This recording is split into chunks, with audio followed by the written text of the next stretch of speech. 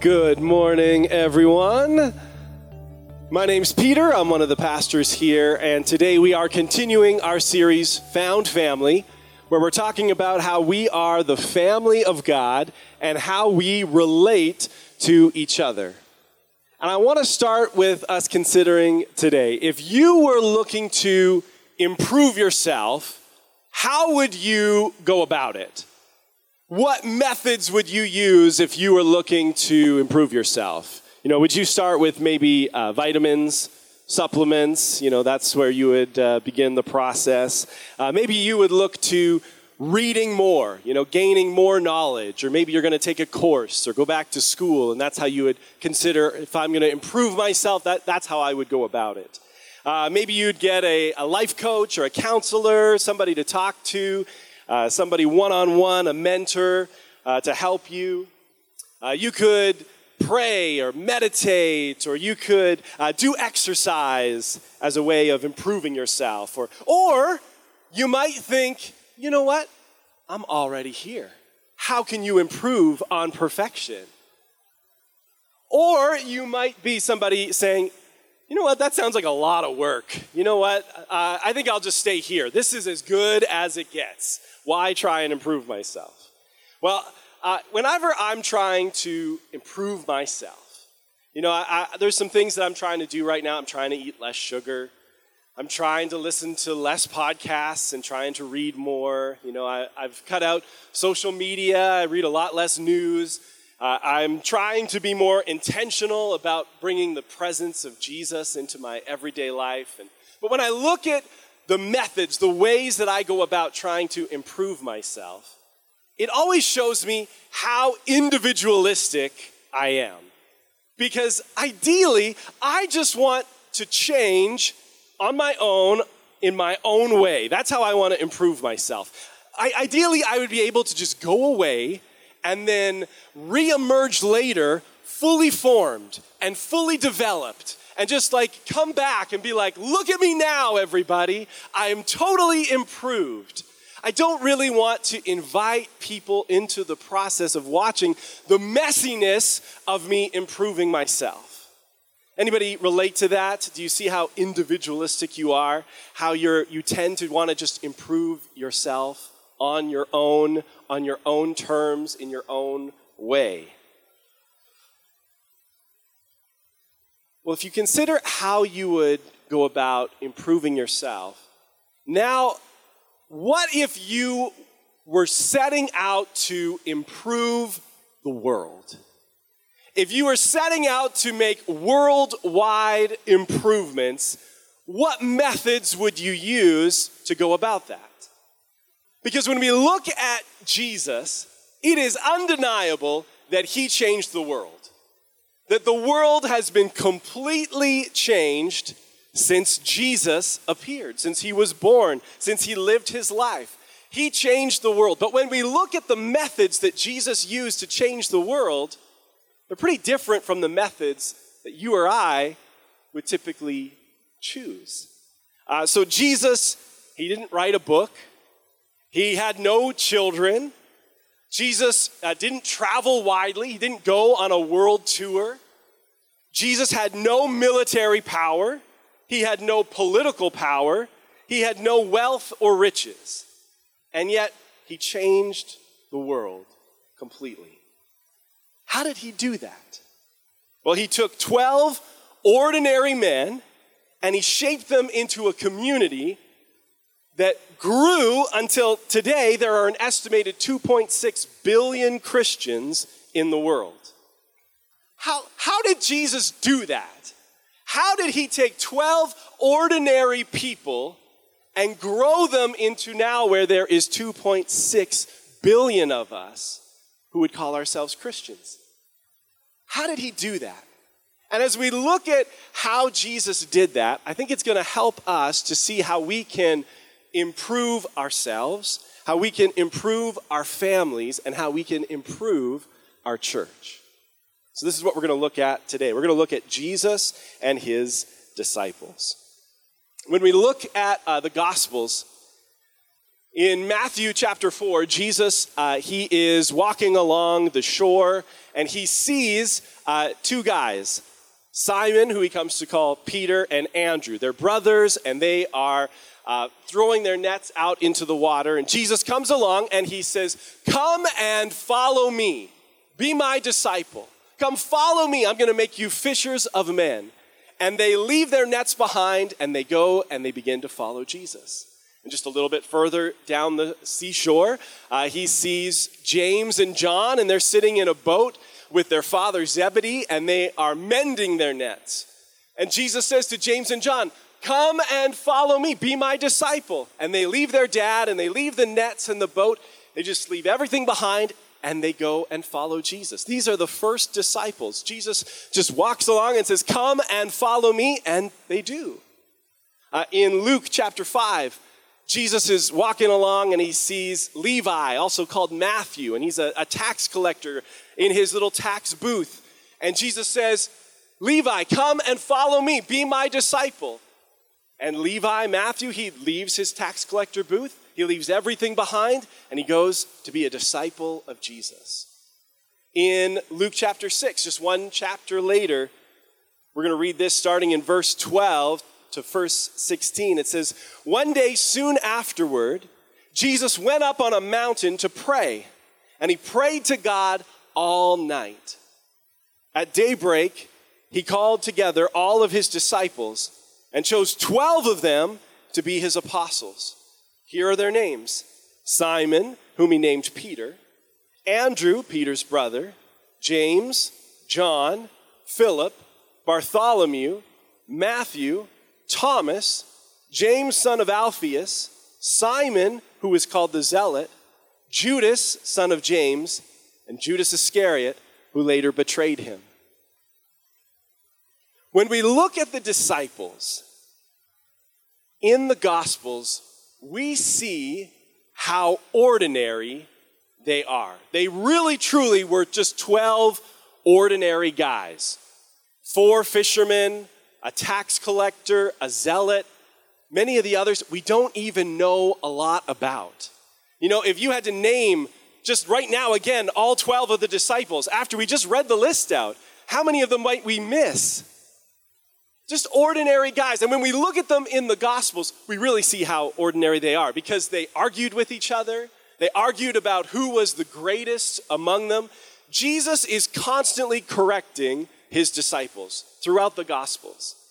They jockeyed for position and prestige to where James and John, they got their mom to come to Jesus and to argue on their behalf and ask if they could have the best seats in Jesus' kingdom. They wanted to sit on his right and on his left, and Jesus had to correct them that that's not how it was going to work. And the other 10 disciples saw that, and they were upset about it, probably because they wished that they had got their moms to come to try and get them the best seats in Jesus' kingdom. So Jesus is constantly correcting them. There's parents who are trying to bring their children to Jesus to be blessed, and the disciples are scolding the parents. They won't let, and Jesus has to stop and correct them. Yes, let the children come to me. Just 12 ordinary guys. When we look at the disciples in the Gospels, and then we look at 2.6 billion of us, we think, how did this happen? Just 12 ordinary guys who somehow turned the world upside down, became the leaders of the greatest movement that the world has ever seen. How did that happen? Now, I think when we look at the disciples, it's easy for us to see it wasn't really so much about the disciples. It wasn't so much about the students. It wasn't so much about the followers as it was about Jesus, about the master, about the school teacher, Jesus, to his disciples. Now, in the time of Jesus, and throughout history, there's been many people who have had disciples. And so it was common at the time for rabbis to have disciples. We see in the Gospels that John the Baptist, who was a prophet, who came to prepare the way for Jesus, he too had disciples. So it wasn't unusual that Jesus had disciples, but when we look at Jesus, we see with the disciples how ordinary they were, but there's some specific ways that Jesus was unusual in regards to his disciples. I want to give you 3 ways that Jesus was unusual. Number 1 is that Jesus went and chose his disciples. That is not how things happen typically at that time. You would go and you would present yourself to a rabbi for consideration and say, hey, what about me? You know, maybe I could be your student. Maybe I could be your follower. But Jesus goes around and he's walking on the shore saying, you come and follow me. He chose them to be his disciples. That was unusual. That's not how things typically worked. In John 15, verse 16, Jesus says, you didn't choose me, I chose you. And you know what? Today, Jesus is still choosing disciples. Jesus has called you. Jesus wants you to be his disciple. He's choosing his disciples. Jesus did not pick the best and the brightest. He just picked ordinary guys. He allowed for sinners to come and to be his disciples, to follow after him, unworthy people. This was unusual. Jesus chose his disciples. The second thing that was unusual about Jesus is that he said, follow me. He went to James and to John and to Peter and to Andrew and he said, come follow me. That was unusual. When we look at the Buddha, he said, follow after my teaching. When I'm gone, my doctrine and the discipline, they will be your teacher.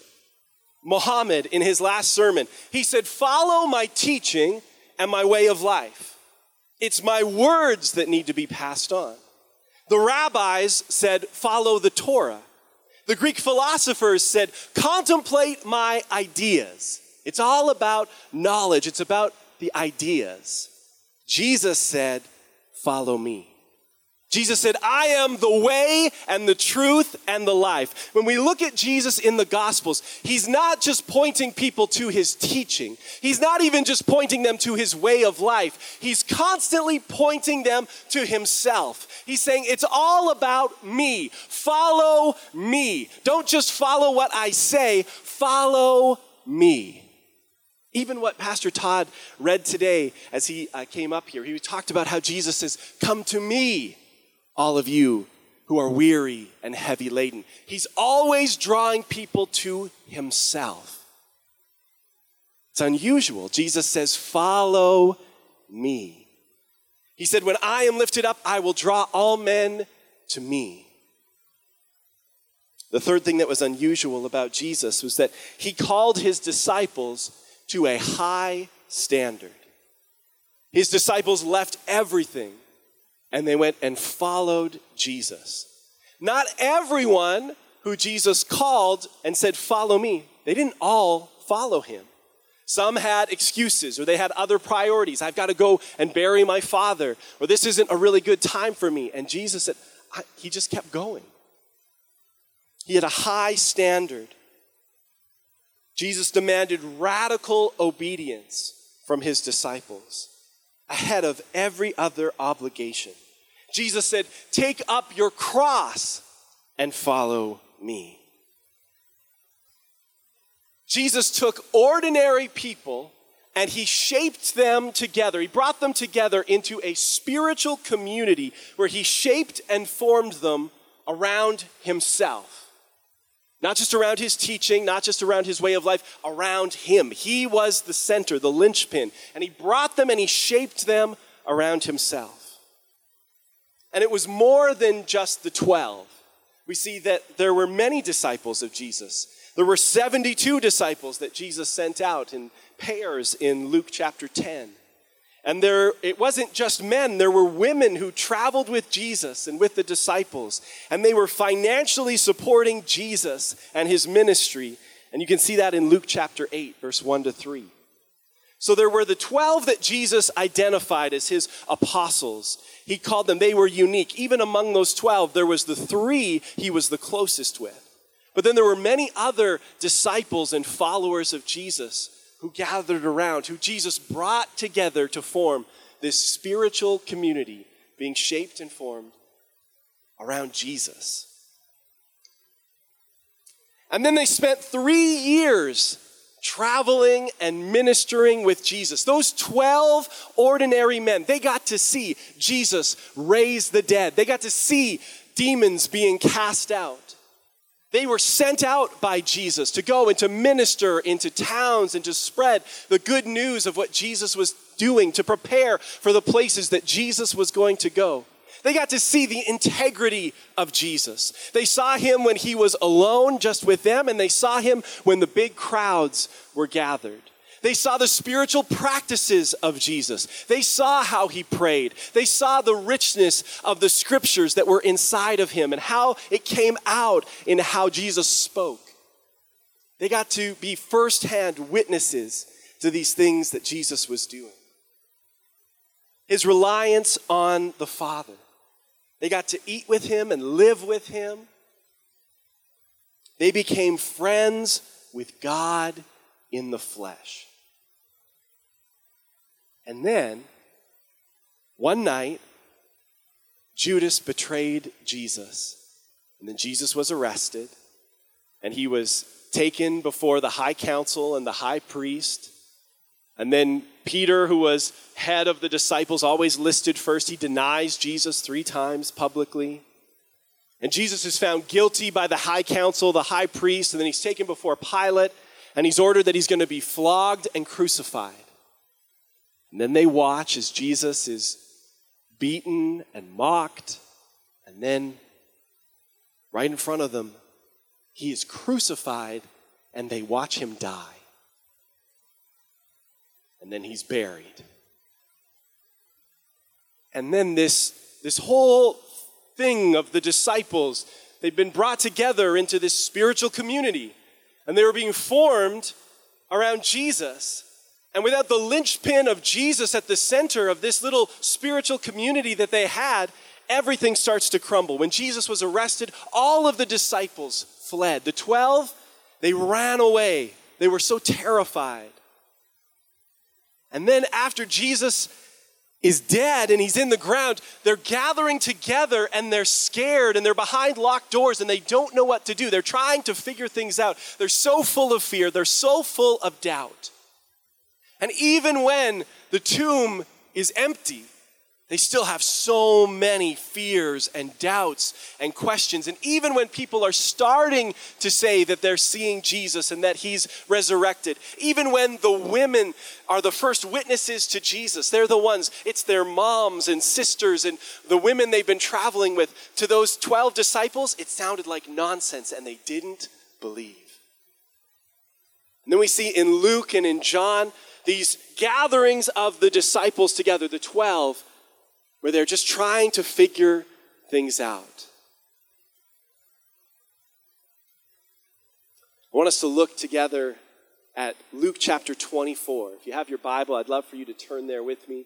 Luke 24 is where we're going to look at this, because Jesus brought his disciples together into this spiritual community. But if we stop right here, we see it wasn't just the spiritual community that was enough. Because once Jesus was dead, once he was gone, they were terrified. They were crumbling. Things were falling apart. But then in Luke 24, this is what we see. Starting in verse 36, there's 2 men who are on the road to Emmaus, and Jesus met them and was talking to them, and they came back and they reported this to the disciples. And as they're telling this story, it says, in verse 36, and just as they were telling about it, Jesus himself was suddenly standing there among them. Jesus came and they experienced Jesus again together. Jesus didn't just meet with them individually. He didn't just go to them one-on-one, but he comes and he is in their midst. He's among them. It's this shared experience that they have, this community again, centered around Jesus. And he said, "Peace be with you." But the whole group was startled and frightened, thinking they were seeing a ghost. "Why are you frightened?" he asked. Why are your hearts filled with doubts? You know, if you're here today and you are frightened about things, there's a lot of uncertainty in your life about what is the future going to hold, what are things going to look like. If your heart is filled with doubt, Jesus is here for you today. He doesn't rebuke them. He doesn't condemn them. He shows up in their midst. He knows exactly what they're feeling. He knows exactly what they're facing. All of the things that are happening inside of their hearts. And yet he's there with them saying, hey, that he still loves them. He still can make use of them. Even though they fled, even though they scattered, even though they're so afraid and so full of doubt, Jesus comes and he meets them. And look at what Jesus does. He says, look at my hands, look at my feet. You can see that it's really me. When they are full of fear, when they are full of doubt, Jesus doesn't show up and say, remember my teaching. Remember all the good things I said to you. He doesn't even say, remember my way of life. Remember how my example of all I did for you. No, he shows up in their midst as they are frightened and they are full of doubts. And he says, look at me. Look at my hands. Look at my feet. Look at the wounds that I bore. And yet I am alive. He's always pointing them to himself. And he goes to great lengths to show them the reality of his resurrection, to allow them to touch him, to poke and prod at him. He says, touch me and make sure that I am not a ghost, because ghosts don't have bodies as you see that I do. And as he spoke, he showed them his hands and his feet. Still, they stood there in disbelief, filled with joy and wonder. And then he asked them, do you have anything here to eat? And they gave him a piece of broiled fish, and he ate it as they watched. He's saying, hey, what else can I do to show you it's really me? I'm not a phantom. I'm not a specter or a spirit. I am here in the flesh. Look, I'll eat this fish in front of you just to prove my reality to you.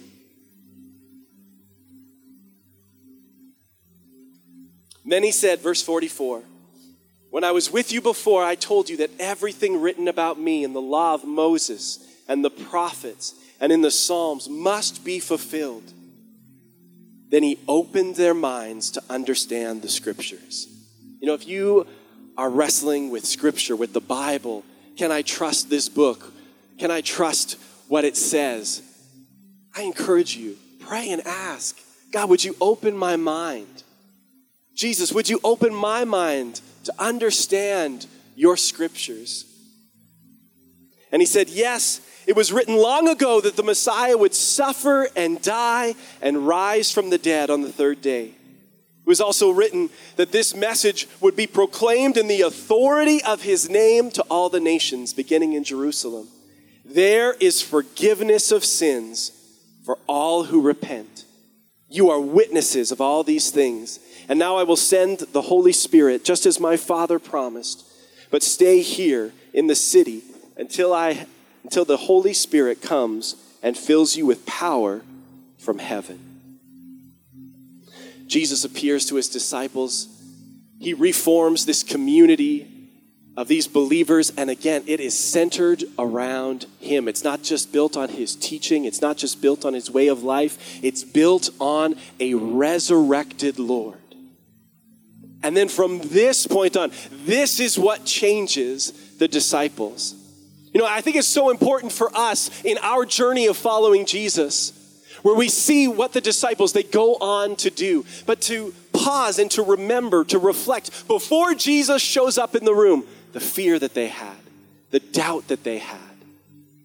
When you're experiencing difficulties in your life and you're full of fear and you're full of doubt, Jesus comes and he meets with us. He helps us. We look to him. And while Jesus isn't going to walk into this room and allow us to poke and prod at his hands and his feet, we have the record of these men and the books that they wrote in the New Testament. We have their example of how they lived their lives. Of the original 12 disciples, Judas betrayed Jesus and then he killed himself. But of the other 11, from this point on, they never backed down in their belief in Jesus. They preached boldly And even when they were arrested, even when some were executed, they continued. They spread out from where they were. They were sent out. They intentionally went out under the commission that Jesus made for them to go and to tell the world. And so these 11 disciples, tradition tells us that all of the 11 were martyred except for John.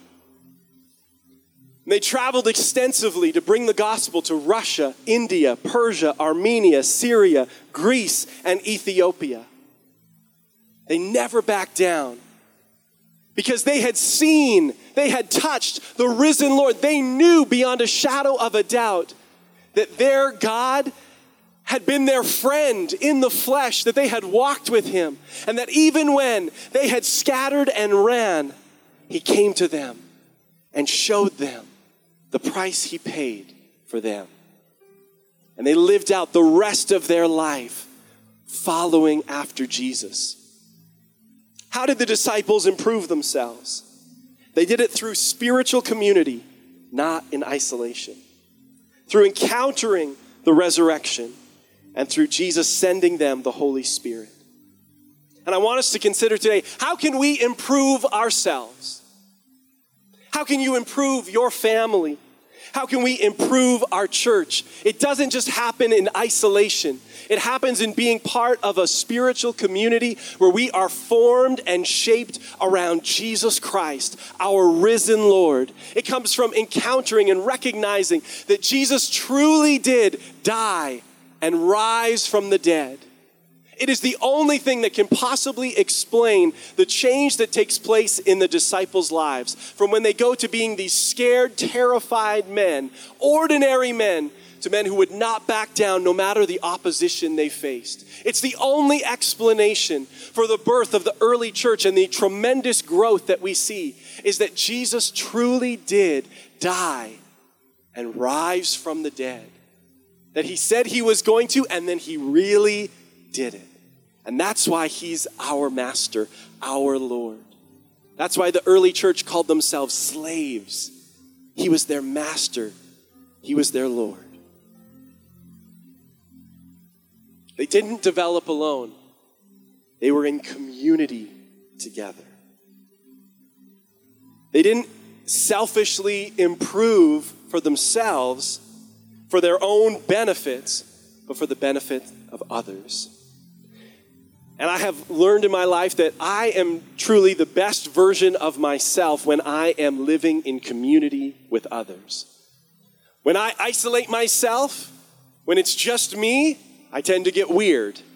When there's nobody to correct me or to disagree with me, when it's just me agreeing with all of my own ideas, that's when things get weird. But I need to be a part of a community where we adjust each other, we correct each other, we encourage each other and love each other. The community that I'm a part of, they see me at my best and they also see me at my worst. And they love me at my best and they love me even at my worst. I'm so individualistic, I just want to improve myself on my own. But I need to be a part of a community that's shaped and forming me around Jesus, our risen Savior. The early church faced suffering, persecution, betrayals, challenges on all sides, but no one faced it alone. They had their brothers and sisters alongside of them. And so how did Jesus start the church? He took ordinary men and women and he brought them into spiritual community shaped around himself to live and grow following him together. And he died and rose again to empower them by his Spirit to follow him. And so I want you to consider today, who is your spiritual found family? Who are you walking with? Who are you living in community with? Are you being shaped by other believers? Who encourages you to read your Bible and to pray? Who loves you and helps you grow? Who are you encouraging? Who are you helping? When we are part of a family, there are responsibilities that come with being part of a family. And we can gather together and encounter Jesus, and we encourage each other, and we love each other. We pour into one another. We correct and adjust each other. We do it as a family. Who's doing that in your life? And whose lives are you doing that into? Encouraging them, strengthening them, loving them. Today, can we close our eyes?